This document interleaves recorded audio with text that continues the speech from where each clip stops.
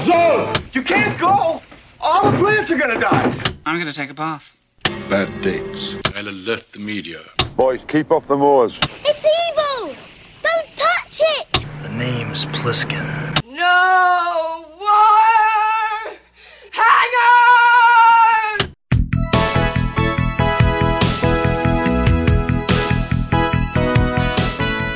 Welcome to Vintage Video, where we're rewatching the 80s so you don't have to. We'll be reviewing every major film release of the 1980s in chronological order, overanalyzing what you've seen and spoiling what you haven't. I'm Patrick O'Reilly. I'm Jesse Bayless. And I'm Richard Wells. And today we're discussing Raggedy Man, released September 18th, 1981. It was written by William D. Whitliff, directed by Jack Fisk, and released by Universal Pictures. The first draft of this script came together in 1975 based on screenwriter Whitliff's childhood experiences during World War II in the small town of Gregory, Texas. Right away, in '76, a picture deal came together under the title The Raggedy Man, with director Hal Harrison, produced by Dan Greer, and Talia Shire attached to star. But none of those three names made it to the film's final credits. How much of this was a real experience? I don't know. Gregory, Texas does exist. That's true. And World War II also happened. Sally Field was also attached in the lead, but left to appear in Backroads with Tommy Lee Jones earlier this season.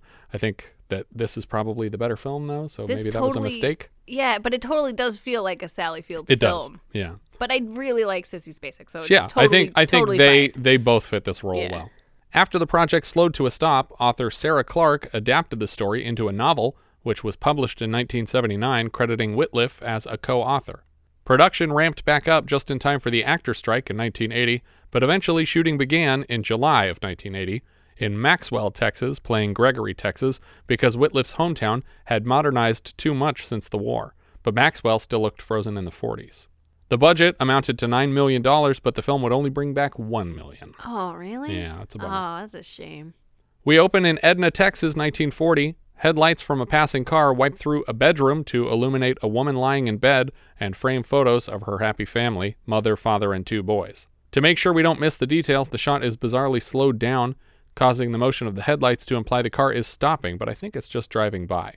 We cut away to a crowded bar at night where her husband, Harry, as played by Sam Shepard, collects a beer and moves to the dance floor. He drags the girl away from the jukebox, and we cut outside to find the wife, infant in her arms, looking in the window just in time to catch her husband giving the girl a smooch before ushering her kids back home. But we don't really know any of this information. It's right? pretty clear that she's looking at her husband. Is it? Yes. Yeah. She's holding two babies and cries when the guy kisses someone else and then takes them all home again. I think that's pretty obvious from the context. And he was in the picture in their bedroom, and he's here. Richard wants to give him the benefit of the doubt. No. After opening titles, we get a title for Gregory, Texas, 1944. It's early morning, and a manager turns on the lights at a pool hall and opens the doors. Young Harry Longley rides a bike around a house with a sign above the porch that reads, Southwest Consolidated Telephone Company, Gregory, Texas. Inside, his mother, telephone operator Nita Longley, types out a message on her typewriter. It seems to be a letter to her employer reminding him of the reliable work she has provided and requesting a transfer. According to the letter, her current salary is $55 a month, or about $925 a month today. So it's shit. She gets a place to live out of it, though. That's got to count for something. It's a great place. Utilities included because the utilities are the company's utilities. A call comes in, and she quickly routes it before returning to the typewriter. Her boss, Rigby, arrives out front, and as he crosses the yard to the door, he is snapped in the neck by a rock from a slingshot in the hands of little Henry Longley, hiding up in a treehouse. Henry is wearing an aviator helmet and goggles and kind of resembles Carl Fredrickssen's girlfriend at the start of Pixar's Up. Henry tells Rigby he's looking for Tojo, but Rigby hasn't seen him. Presumably, Henry is referring to Japan's prime minister, who officially declared war on the United States with the bombing of Pearl Harbor, and who was removed from office 3 years later, around the same time Henry hit Rigby with a rock just now. When Rigby continues his walk to the house, Henry's brother Harry crashes into him with his bike and is lectured sternly to be more careful. Inside, Rigby shouts at Nita while she's still speaking to a customer on the phone to accentuate what an asshole he already is. He tells her kids look like idiots, and she throws it right back in his face. Well, if looks were gold, you wouldn't exactly be a rich man yourself, would you, Mr. Rigby? And she says it so sweetly that he almost can't get mad. It's like he short circuits. He can't process what she said. He collects all the receipts for the payment of local phone bills and flips through them looking for delinquent customers. She tries reminding her boss that she is having a hard time providing for her boys on the salary here, and mid-sentence she catches Henry trying to sneak sugar from a dish on an upper cabinet in the kitchen to sprinkle across a piece of white bread. She asks what luck he's had arranging her transfer, and Director Fisk seems to accentuate her kind features by allowing Sissy to look directly into camera with this request. Her face and voice here remind me a lot of Beans, the love interest from Rango. Yeah. Rigby thinks he found a missed payment, but she corrects him it's there. She tries one last time to request a transfer, but he tells her she is frozen, and when another call comes in, he races out the door to avoid picking up where they just left off. A switchboard operator being frozen to their job was a practice enacted in wartime to preserve essential services like communication. Many women were frozen in positions like this at the time, and they could not be transferred out of a job until the government saw fit to unfreeze the position. Does that mean like within the company itself? I think that the companies were kind of cooperating in a way that they wouldn't trade employees that way. You'd have to find another line of work. Yeah, but I'm just saying, like, the government can't force you. I mean, they to quit. can. I guess. Yeah. I guess they can't. They could force you to be drafted. I suppose they could force you to operate a telephone. But Yeah. I'm just like, you could walk away from a job potentially. Yeah, I'm unclear whether or not she could quit and just not get work somewhere else. I Yeah, think but- the point was supposed to be that if you were frozen in your position and you quit to go get a job somewhere else, that the next people wouldn't hire you because you quit a frozen job. And you're Well, hurting the war effort. Or it's really just within the company. They're saying that you can't transfer within the company. That's 'cause possible, too. This is the most important job you could be doing. Yeah, everything I found disagreed with the thing I found before, so I was like, all right, I can't find a consensus on this. Later, we see Harry drag his brother Henry in a wagon to the pool hall. They spot a pair of local assholes, Arnold and Calvin, as played by Tracy Walter and William Sanderson, respectively. The kids get spooked by the men and try to run away, but are stopped on the front porch of the place. The kids ask these two why they aren't serving overseas like all the other able-bodied men of this town, so the guys play a prank on the kids as revenge. It's recently made something of a resurgence as a trend on TikTok, but the prank is this. You pour a small puddle of water on the floor and ask a kid to sit behind it with their legs stretched out on either side, and you bet them that you can wipe up the water before they can smack, or in this case stab, your hand. The kid will be waiting for your hands to move over the puddle, but instead you grab their feet and drag them forward, simultaneously wiping up the puddle with their butt and making it look like the kid has wet themselves. They promise Henry an orange crush if he wins, and they give him a knife. I bet Arnold there can wipe up that puddle before you can stab his hand. Henry, let's go. You just hold your horses. Okay, you ready? We got an orange crush on the line here. I don't want to hurt him. You're not gonna hurt him. No, he likes it. Yeah, I like it. Makes my hand feel good. Oh, God. I had a really hard time figuring out which one was William Sanderson and which one was Tracy Walter. Yeah, they're very similar looking, actually, but... Yeah, it's like, it wasn't until like William Sanderson spoke, I was like, oh, okay. Yeah. But it was like, that's William Sanderson, right? No, it's the other one. He also has the longer hair of these two. Yeah. I could tell the difference immediately because I'm just like, it's Evie Yeah. from Deadwood. Did you watch Deadwood? I never watched Deadwood. Oh my It's gosh, good. you should watch It's it. definitely worth a watch. But I always recognize the other one as Bob. From Batman. Yeah. They mop the floor with the kid, and Harry tows his brother away on the wagon again. When Calvin leans down to collect his knife from the ground, he nearly loses his hand when a man rolls a lawnmower over the blade, and we get an utterance of the title to hint at this man's importance to the story. You old raggedy man, son of a bitch. We never see the man's face, and he walks his lawnmower across the street with an awkward limp at a crooked angle. That night, we see Nita taking down laundry on a clothesline when another call comes in. Apparently, she's on duty around the clock. Back at the bar in the pool hall, Arnold and Calvin are meeting up again. Calvin tells Arnold he intends to ask Nita out tonight, but Arnold thinks it's a mistake. She won't go. Ain't no need to ask her. How you know that? Hell, you don't even know her. I don't care. She ain't going out with us. Nobody else neither. She keeping herself special. Are they planning on asking her out together? I think so. It seems like they're offering themselves as a couple of boyfriends. Like, do you want to go out with us two guys? It's even weirder than agreeing to date just one of them. Calvin insists that she's been alone so long in that house that she's probably desperate for company and she'll settle for any asshole who asks, or pair of assholes. That night, the two men park their pickup in her front yard, and after a bit of debate, Calvin gets to go to the door. At first, Nita mistakes this visit for an emergency need of the telephone, but when she realizes it's a social call, she is quick to shut it down as politely as possible. She leans on how busy her job keeps her and her role in the war effort as an excuse not to see people. She reminds him that this is also her office. All business in there, huh? Yeah. I mean, we live here, but it is a business. I guess I just have to think up some business with you then, won't I? I'm gonna have to go now, Mr. Triplett. Good night. Calvin is obviously embarrassed when he turns to walk back to the truck. Before bed, she goes to Henry and Harry's room and tucks them back in. Very suddenly, a storm strikes. Deafening thunder crashes and rain pours down on the house. She lies sleeping in her bed and is awoken by another knock at the door. Naturally, we would expect this to be the pool hall jerks back to harass her, but a new voice answers from the other side of the door. I'm sorry to wake you. The man at the gas station said you had a payphone here. When she opens the door, she finds a young man we'll come to know as Teddy Roebuck, played by a very young Eric Roberts. This is one of his first roles, and I don't think I've seen him this young before. He looks almost exactly like Joel Kinnaman to me. Like, he looks like him, and he sounds like him, he acts like him. He doesn't look like himself, though, if you ask me. It was so bizarre because I looked at the IMDb beforehand, and I was like, oh, Eric Roberts is in this. And then I watched the whole movie, and I'm like, where was Eric Roberts? Yeah. I was like, oh, wait, he's one of the main characters. If this were made today, that would for sure be Joel Kinnaman, though. The man is in a sailor's uniform and completely drenched. She invites him in, and he stands by a phone on the wall and holds the receiver to his head. She sits down at the switchboard in the attached office and asks him the phone number he intends to call. She opens a small window so he can see her in the booth. She connects him with his hometown of Ardmore, Oklahoma to reach family. She warns him in advance that the call will cost 65 cents for the first 3 minutes. From Teddy's half of this conversation, it sounds like he's calling his girlfriend's father, only to learn that she has moved on and started a relationship with someone new. Mr. Quinn, you're teasing me.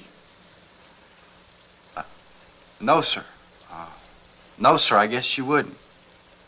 Who to, Mr. Quinn? Him. Nita closes the window to give the man some privacy in his embarrassment. He takes the news as graciously as possible. Well, you must be proud. That guy's got a big reputation around town. Oh, yeah. People say he's the sorriest son of a bitch in Ardmore, Oklahoma. Nita laughs, eavesdropping in her booth, and after the conversation ends, Nita reminds him to hang up so he doesn't waste any more of his money staying on the line long distance. 65 cents seems really expensive. Yeah, because I remember in the 90s when Sprint's commercials were like 1 minute, 2 minute, it was like 10 cents a minute. Yeah, and even payphones were like 25 cents when I think was phones a kid. were just expensive to keep running at the time. Teddy counts out the 65 cents he owes and starts to head back into the rain. She stops him to offer a cup of coffee in the hopes the rain might lighten up. At first, he turns down the offer, but another crash of lightning convinces him to hang out for a second. She takes down the sugar dish, and when he worries about using her sugar, she reassures him that it won't last long in this house either way. Besides, I have to hide it or Henry will eat it by the handfuls. Henry's your husband, huh? No, Henry's one of my boys. Oh. I have 2 of them, Henry and Harry. Naturally, he assumes her husband is fighting in the war, but she corrects that they are divorced. Teddy's just home from boot camp for 4 days before getting shipped out. He'd planned on spending those days with his girlfriend back home, but she's someone else's girlfriend now. Another lightning strike knocks out the power to the house temporarily, which is almost never not foreshadowing that the lights could turn off at any moment. Well, you gotta establish it sometime. Yeah. They officially introduce themselves over a lit candle as Teddy Roebuck and Nita Longley just as the power comes back on. The rain hasn't slowed at all by the time he's leaving, and after she closes the door behind him, lightning crashes and we can see the silhouette of a man standing in the yard here. And at this point, I think we're supposed to assume it's one of the pool hall jerks, but over the course of the film, I'm pretty sure this is the Raggedy Man. Yeah. By the way, I did the math conversion. That call is equivalent to spending about $13 or $14 now on a 3-minute call. Per minute. Wow. No, that's for 3 minutes. For the full call, right. Teddy pauses in the rain and then returns to the porch to sleep under the awning to keep out of it.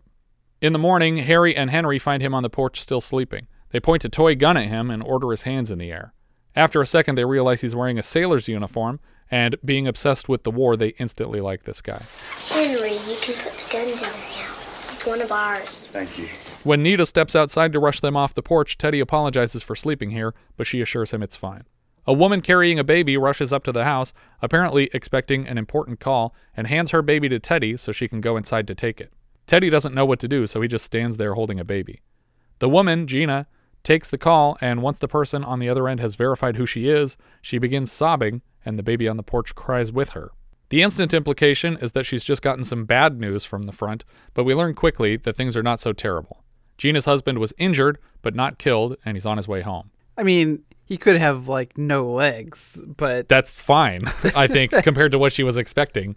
Gina collects her baby from Teddy and hugs him, crying tears of joy. Henry and Harry agree to walk Gina home, and Teddy and Nita get some more alone time.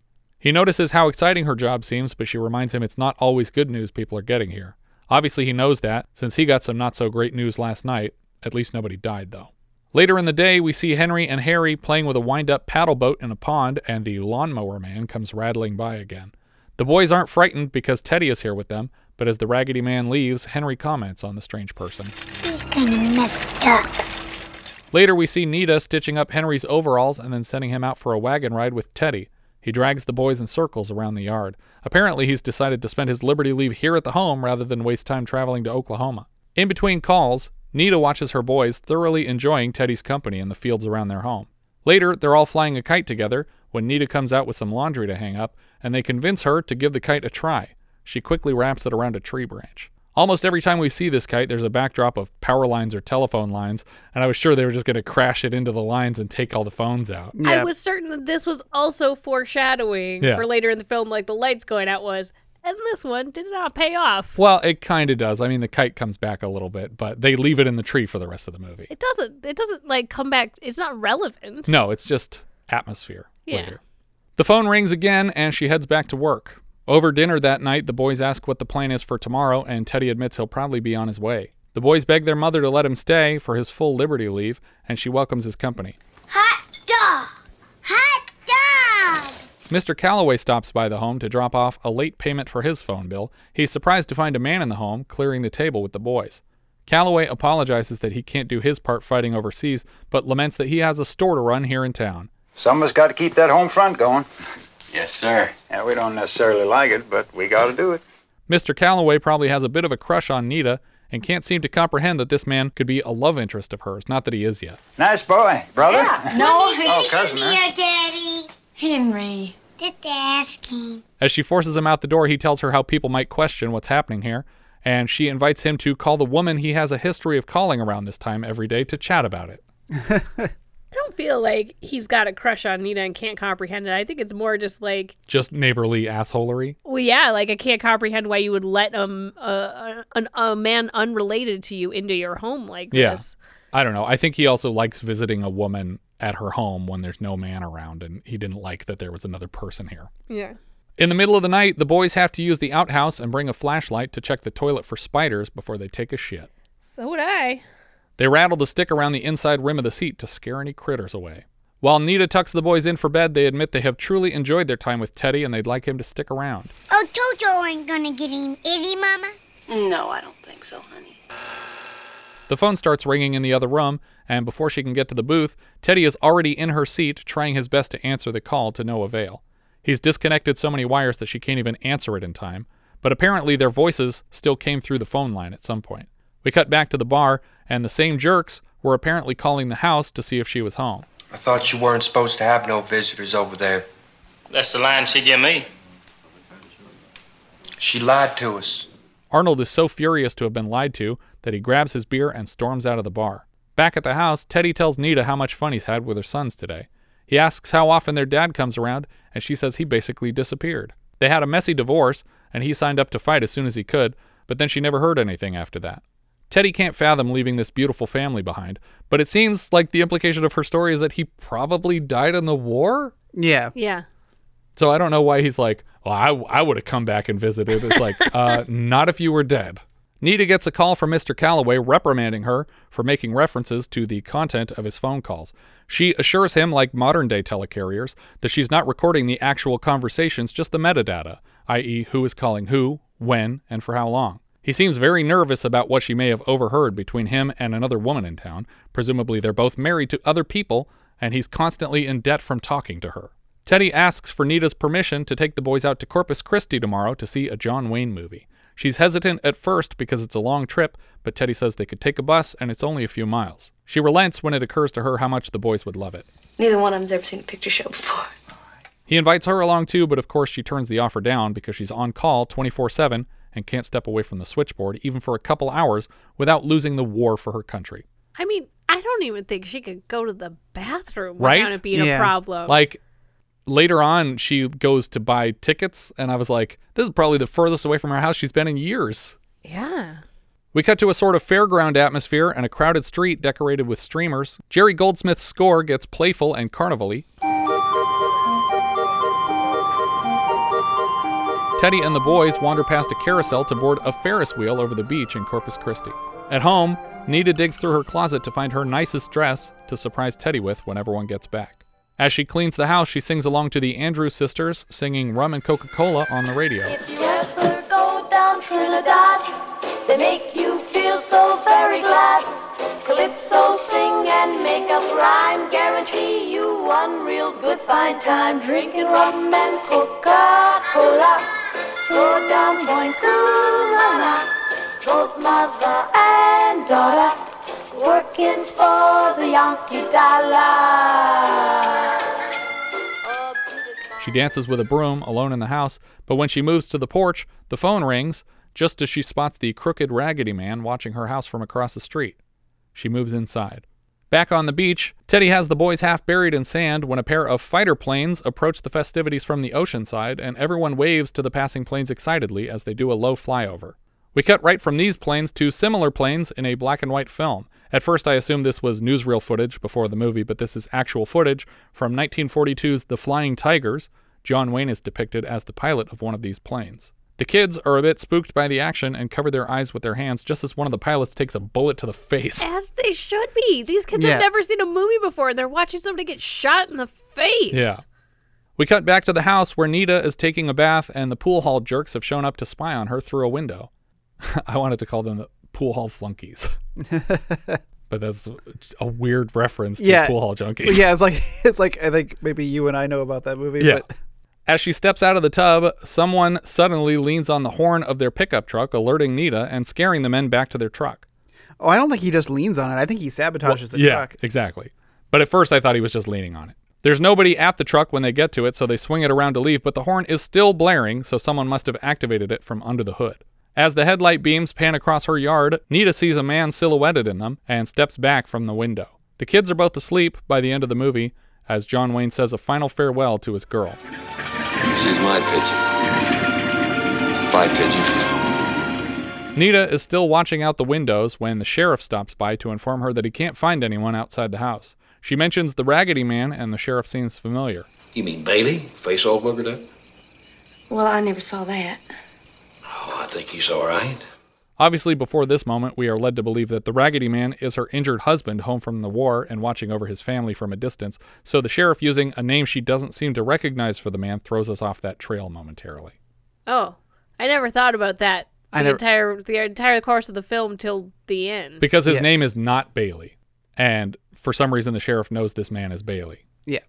And she doesn't seem to know. Yeah, I'm just saying that before this moment, I didn't give it a second thought that this was anything other than just a creepy dude around town spying on a lady who lives alone. Oh, I thought from the beginning that it was her husband, and then he calls him Bailey, and I was like, oh, okay, maybe I was reading too much into it.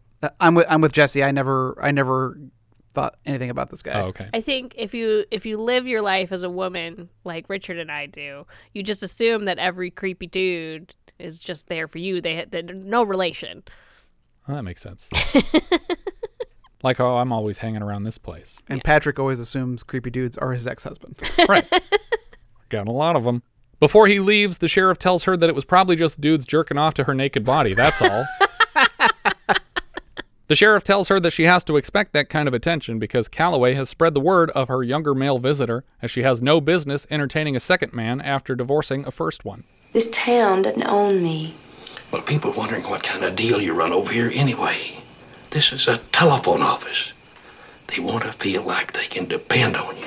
So far, the only call she has missed was yesterday when the Peeping Toms called and immediately hung up. She's been nothing but dependable so far. And how did they call? There's a phone in the bar that they just let people use? Yeah, it's like, wait, they charge 65 cents for the phone down the way, but apparently anyone can just call from the bar. Well, I mean, they might have paid the for guy. it too, but still, it's like, why is there people knocking on her door all night when they could go to the bar.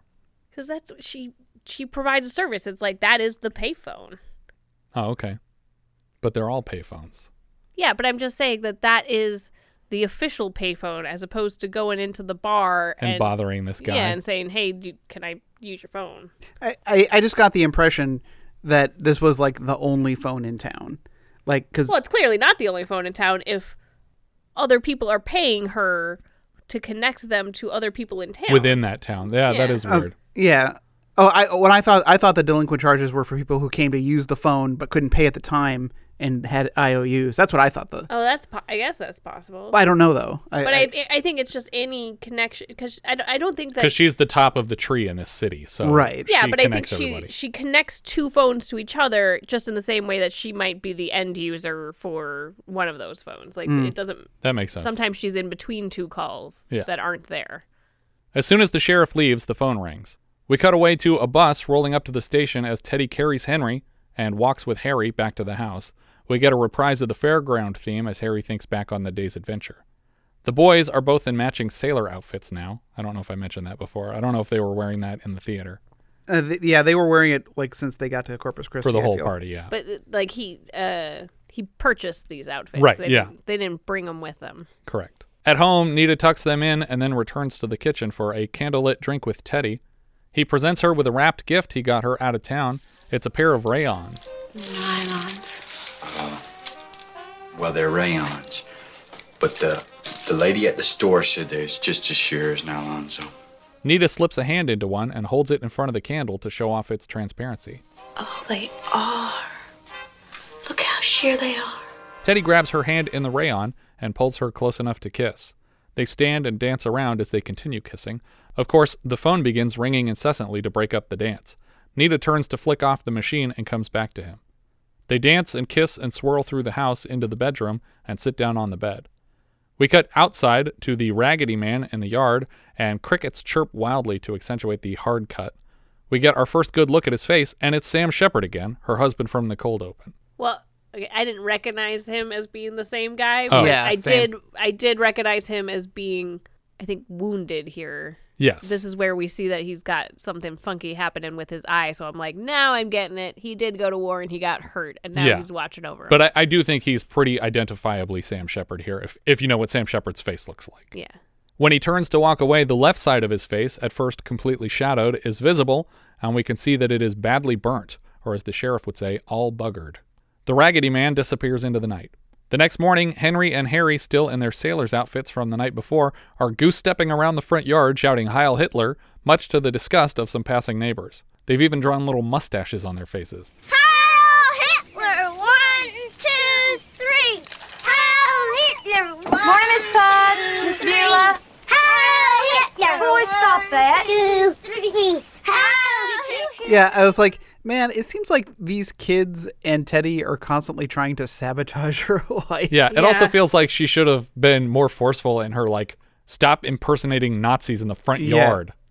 Because there was a bit earlier where, she's on the phone connecting a call and Teddy's, talking right to her and she has to cover up her mic.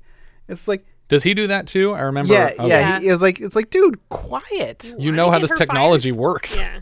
Teddy leans out the front door without a shirt on to explain that the boy saw marching Nazis in the newsreel before the John Wayne movie. She's immediately concerned that her neighbors are seeing him shirtless leaning out of her home. Couldn't you just stayed inside? What? Hi, how you doing? Well, I never.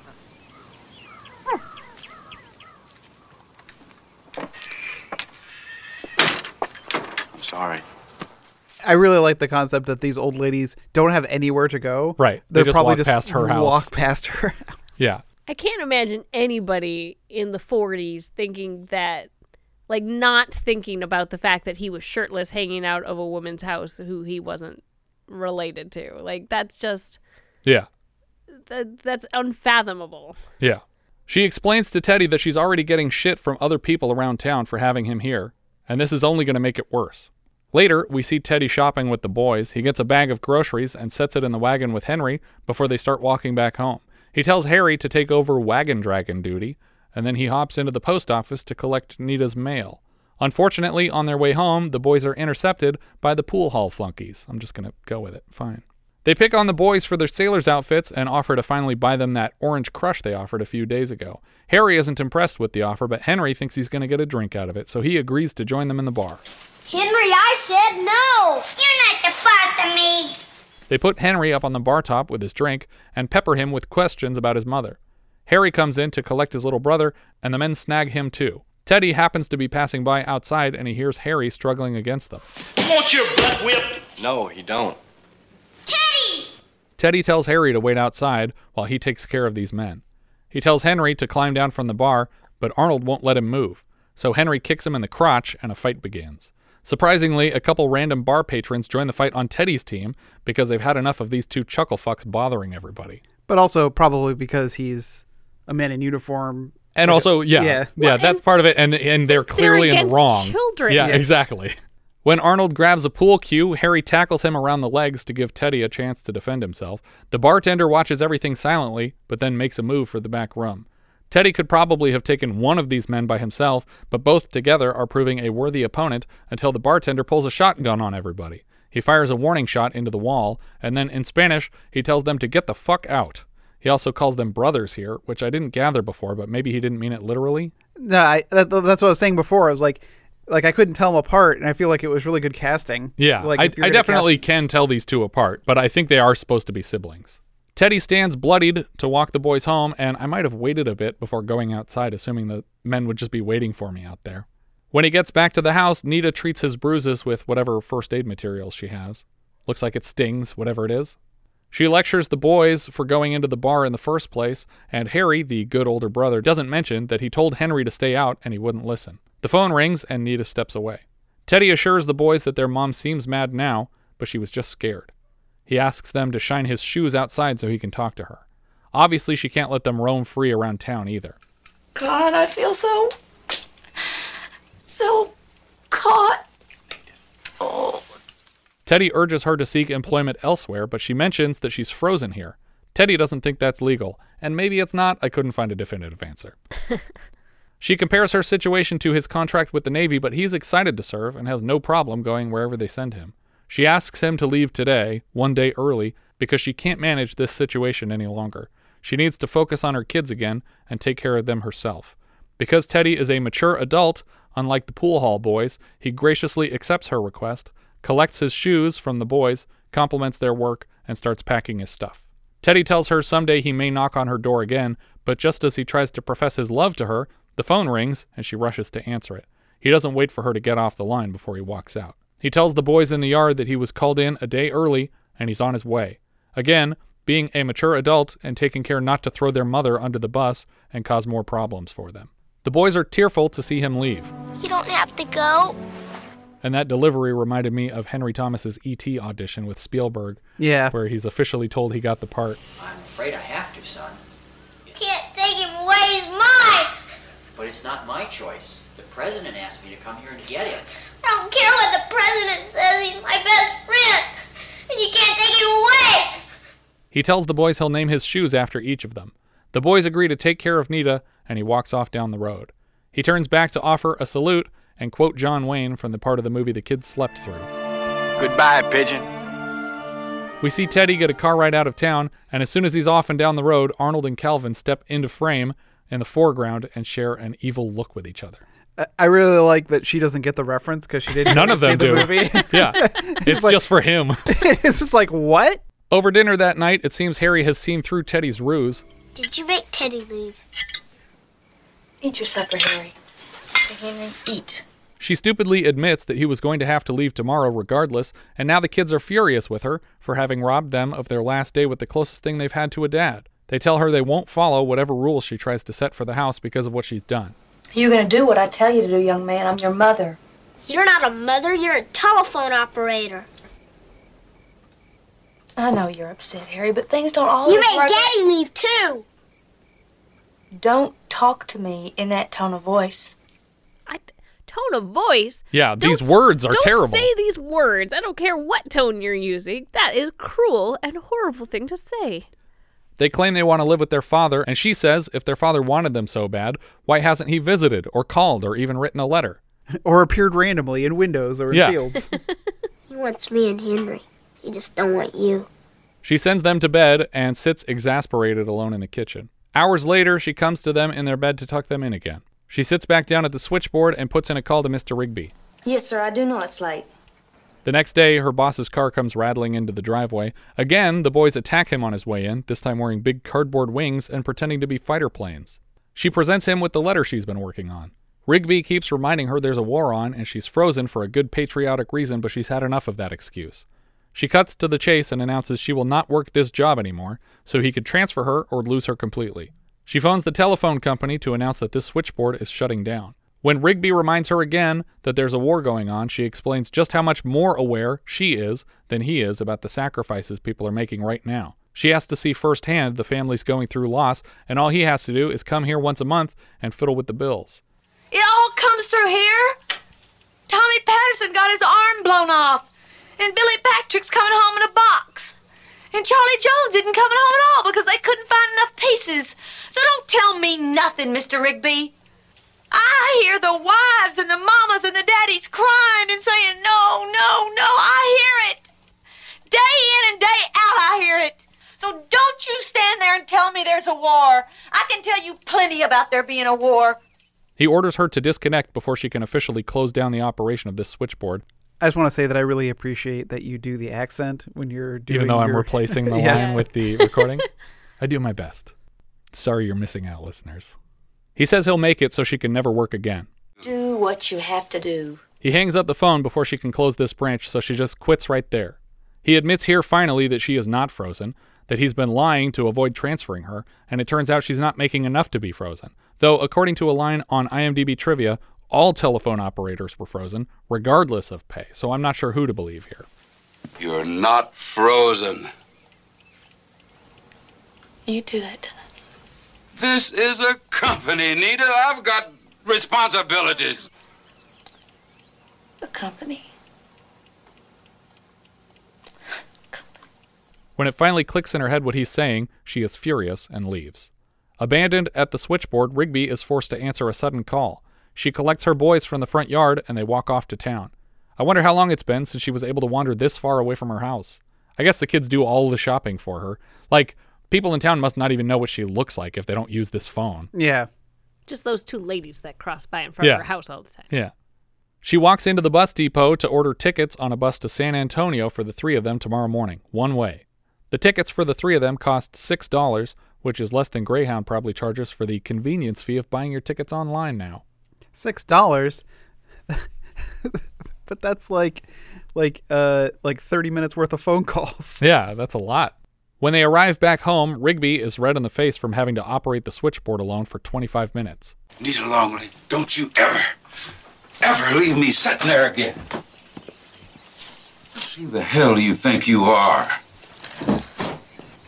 I'm the lady who just quit this job. That's who I am. He calls her bluff and drives away without another word. Nita calls the boys inside to pack for their trip. She tells the boys she'll get a job on a military base because they need typists and she can type like a motherfucker. She actually types really slow. We've seen it. She catches Henry climbing Sugar Mountain again and pulls him off the cabinets. The mood between them is overjoyed now, excited at the potential their future holds. The scene ends in a tickle fight on the floor and we cut to that night at the house.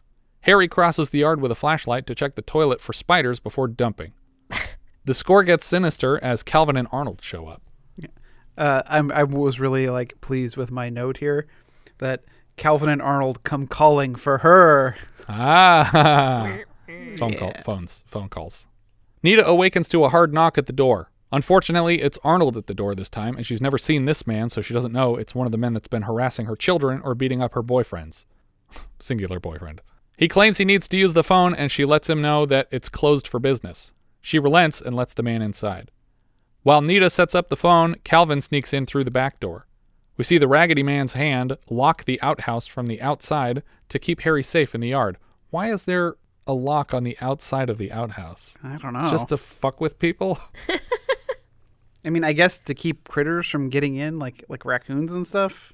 I guess, maybe. But it seems like it would be on both sides. Like the mechanism would be go all the way to the door. Oh, that's probably true. Yeah. But then he'd be able to open it. Correct. Yeah. And now, is it the Raggedy Man that locked him Yes, in there? because it's like melted fingers in a torn sleeve. Okay, I couldn't see. I mean, this is all happening late at night, so it's Yes. pretty dark. Nita asks Arnold for the number he wishes to call multiple times and gets no answer. I don't have a number. Well, then, what's the name, please? I'll have to look it up.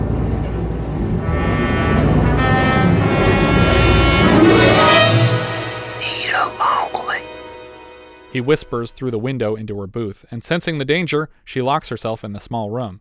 As she backs away from the door terrified, she is grabbed from behind by Calvin, who snuck in the back way. Told you I'd think up some business with you one of these days, didn't I?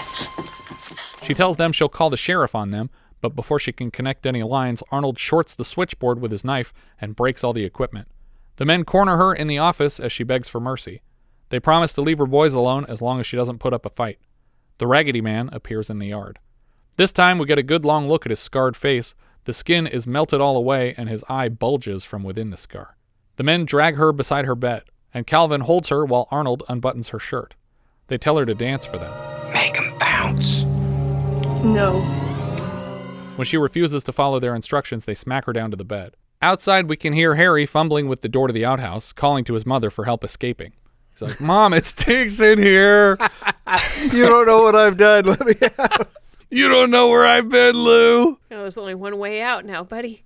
You're going to have to, like, Shawshank You're this going to one. have to just Slumdog Millionaire your way out of here. Suddenly, the lights go out in the house, and the men assume the sailor is back.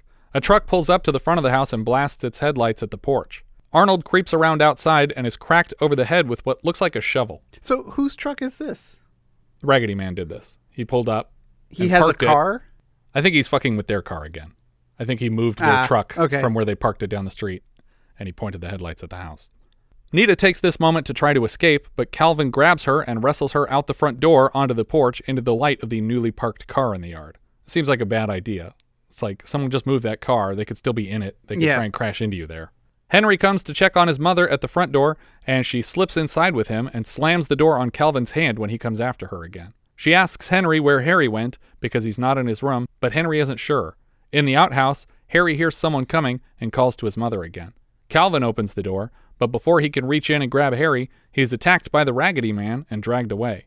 Harry makes a run for the front door and pounds on it, but Nita grabs him from behind to lead him around the house until she is tackled to the ground by Arnold. Harry uses his flashlight to bash Arnold over the head for a while until Raggedy Man picks Harry up and then tears Arnold off of her. Unfortunately, in their fight, Arnold lands on top of Raggedy Man and appears to stab him to death.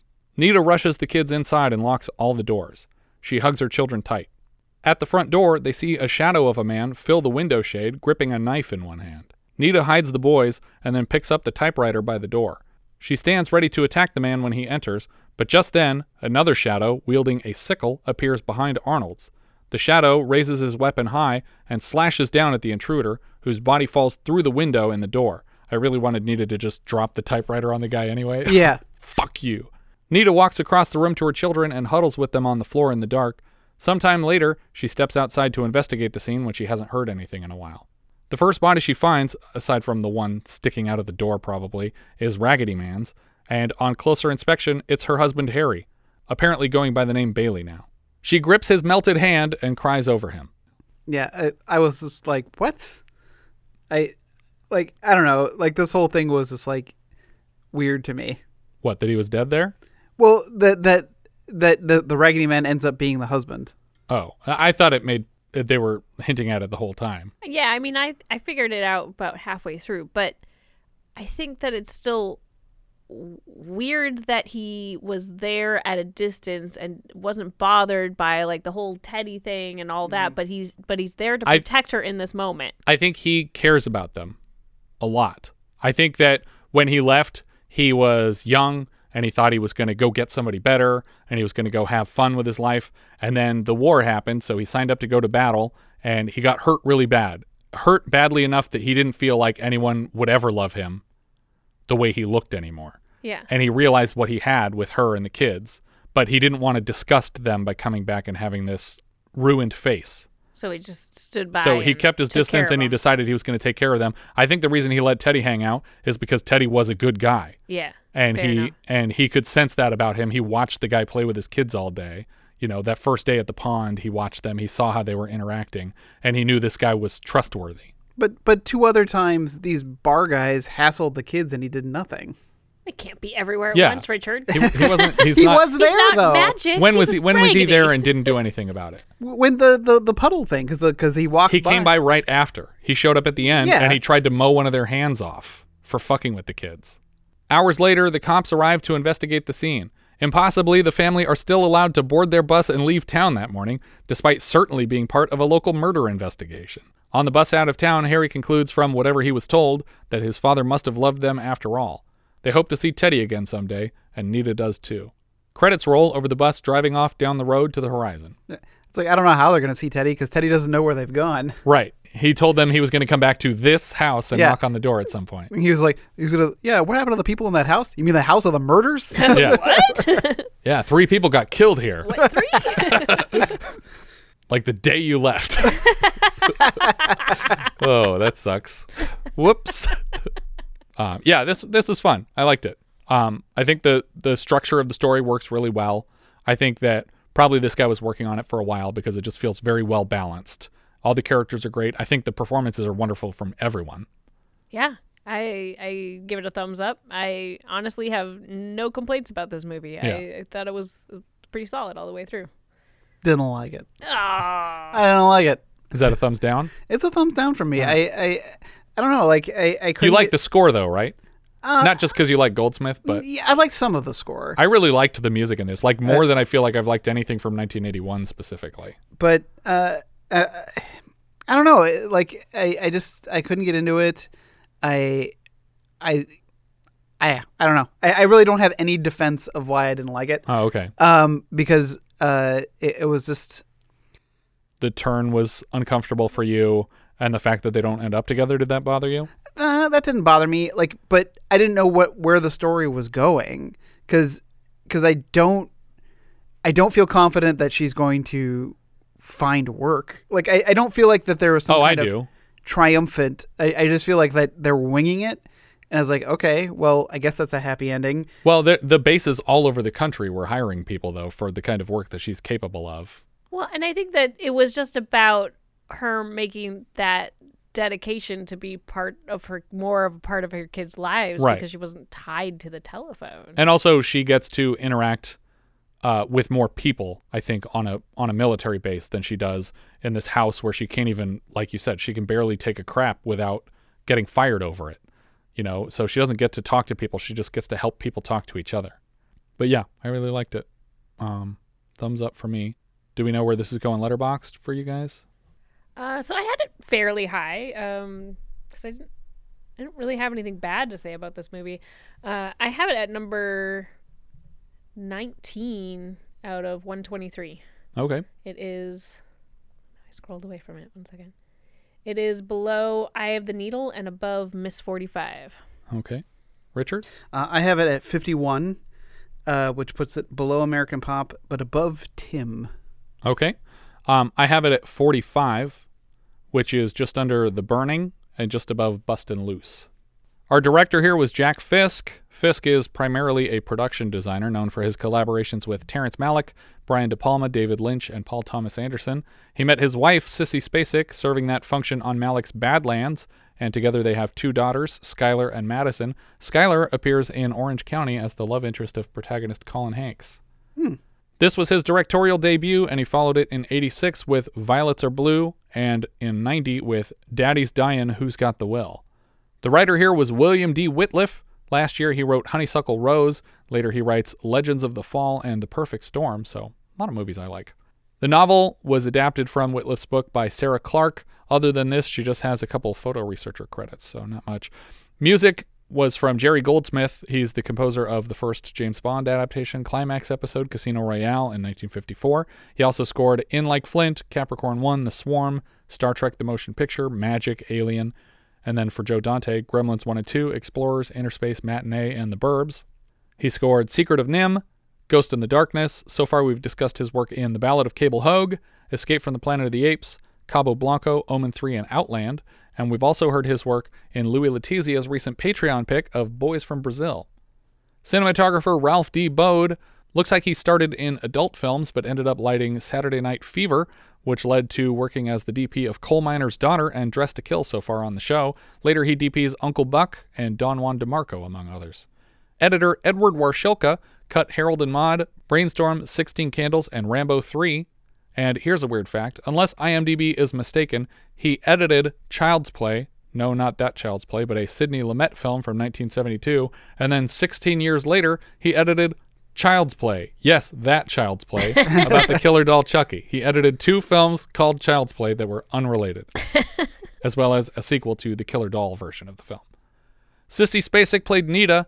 She was also in Badlands, Carrie, and 3 Women. She has an Oscar for Loretta Lynn in Coal Miner's Daughter last season, and then we saw her as Carolyn Cassidy in Heartbeat. Later, she's in The Man with Two Brains, JFK, Blast from the Past, The Straight Story, and the 2002 Tuck Everlasting. And my favorite role is her as the mom in Hot Rod opposite Ian McShane. So they've both worked with EB. That's fun.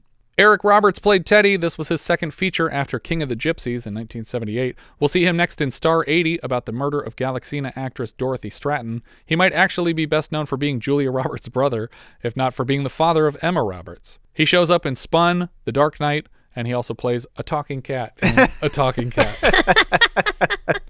Sam Shepard was Bailey, a.k.a. Harry. We saw him last as Cal in Resurrection. He's back later for The Right Stuff, Steel Magnolias, The Pelican Brief, Swordfish, Black Hawk Down, and the assassination of Jesse James by the coward Robert Ford. This had to be one of the easiest roles for him. Yeah. Like half just the time, wander around. Just walk around, walk from here to there, done. Most of his time was in the makeup chair, probably. William Sanderson played Calvin. He is J.F. Sebastian in Blade Runner. He's Skeets in The Rocketeer, but I always think of E.B. Farnham from Deadwood.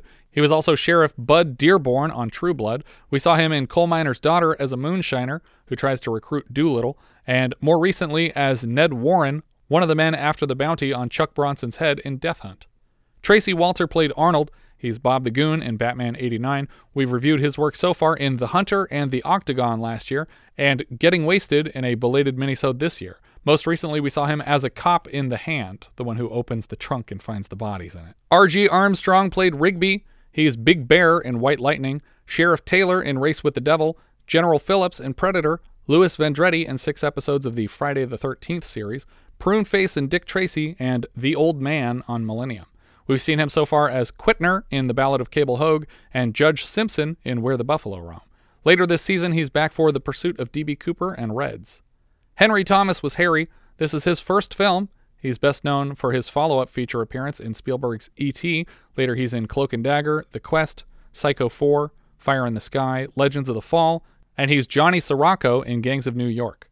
There's a lot of Richard's favorite movies in this batch. Yeah. Good for him. Well, and he's also pretty much in every Mike Flanagan project that he's had. So, like, Haunting of Bly Manor, even Dr. Sleep. He was the bartender, right, in Dr. Sleep? Well, I mean, I don't want to spoil. Oh, no, he's the Jack Nicholson. Yeah. He's playing Jack Torrance as the bartender Jack Torrance, Ed Geldart played Mr. Calloway. He was Frenchie in Future World, electronics store owner in RoboCop 2, and security guard in Rushmore. Bill Thurman played the sheriff. He was Coach Popper in Last Picture Show, Hunter in Sugarland Express, Air Traffic in Close Encounters, and we saw him last season as Ora Haley in Tom Horn. Susie McLaughlin played Jean Lester. I don't remember Jean Lester. Jean Lester. Oh, is that the lady who comes with and the baby, gets the sad news or happy news? She was a female reporter in Best Little Whorehouse in Texas, and more recently she was Mrs. Pebworth in Bernie. You ever see Bernie? I never saw Bernie. It's fun.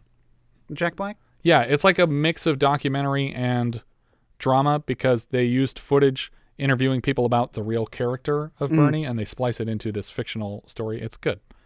It's not about Bernie Madoff. No. Jessie Lee Fulton played Miss Pud. She was Miss Mosey in Last Picture Show. She's Miss Ollie in Paper Moon. She was Jane St. Clair in Don't Look in the Basement from the makers of Last House on the Left, Mrs. Knockler in Sugarland Express, and Becky in Resurrection. Lou Bell Camp played Miss Beulah. She was Grandma Bonham in Honeysuckle Rose last season. James N. Harrell was the ticket taker. He was Sam Holland in JFK. He's Cutright Manager in Texas Chainsaw Massacre 2. Doc Lurkin in Resurrection last season. He played a minister in Urban Cowboy. He was Mark Fenno in Spielberg's Sugarland Express and the minister in Paper Moon. Desmond Doog played Cotton Candy Man in Paper Moon. So we have a few people from Paper Moon in this one, and that's fun because I like that movie a lot.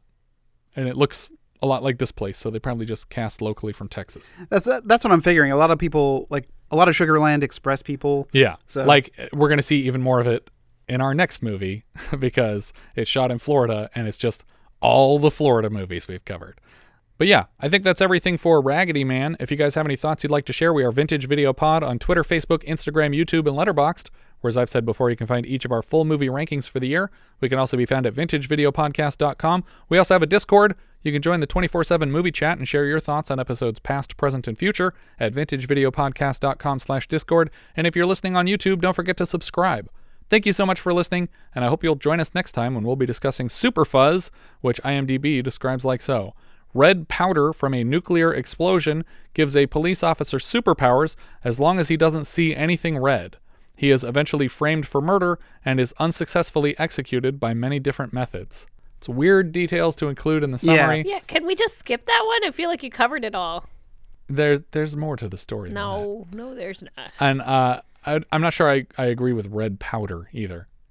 Maybe that's just what it looked like to the person watching it. But we'll get into it. But that's what it was supposed to do. It was supposed to spread red powder. But it doesn't do what it was supposed to do. Anyway, we leave you now with the trailer for Super Fuzz. Meet America's newest superhero, David Speed, Super Fuzz. He's a whiz in the pool hall, a marvel in the parking lot, and one of the best bullet catchers in the business. Meet Super Fuzz, the craziest cop this side of Inspector Clouseau.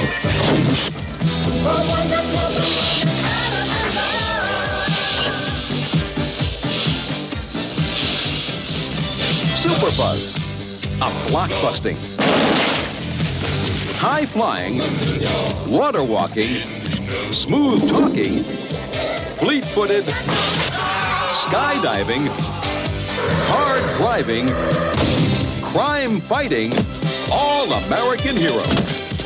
Super Fuzz, just for the fun of it.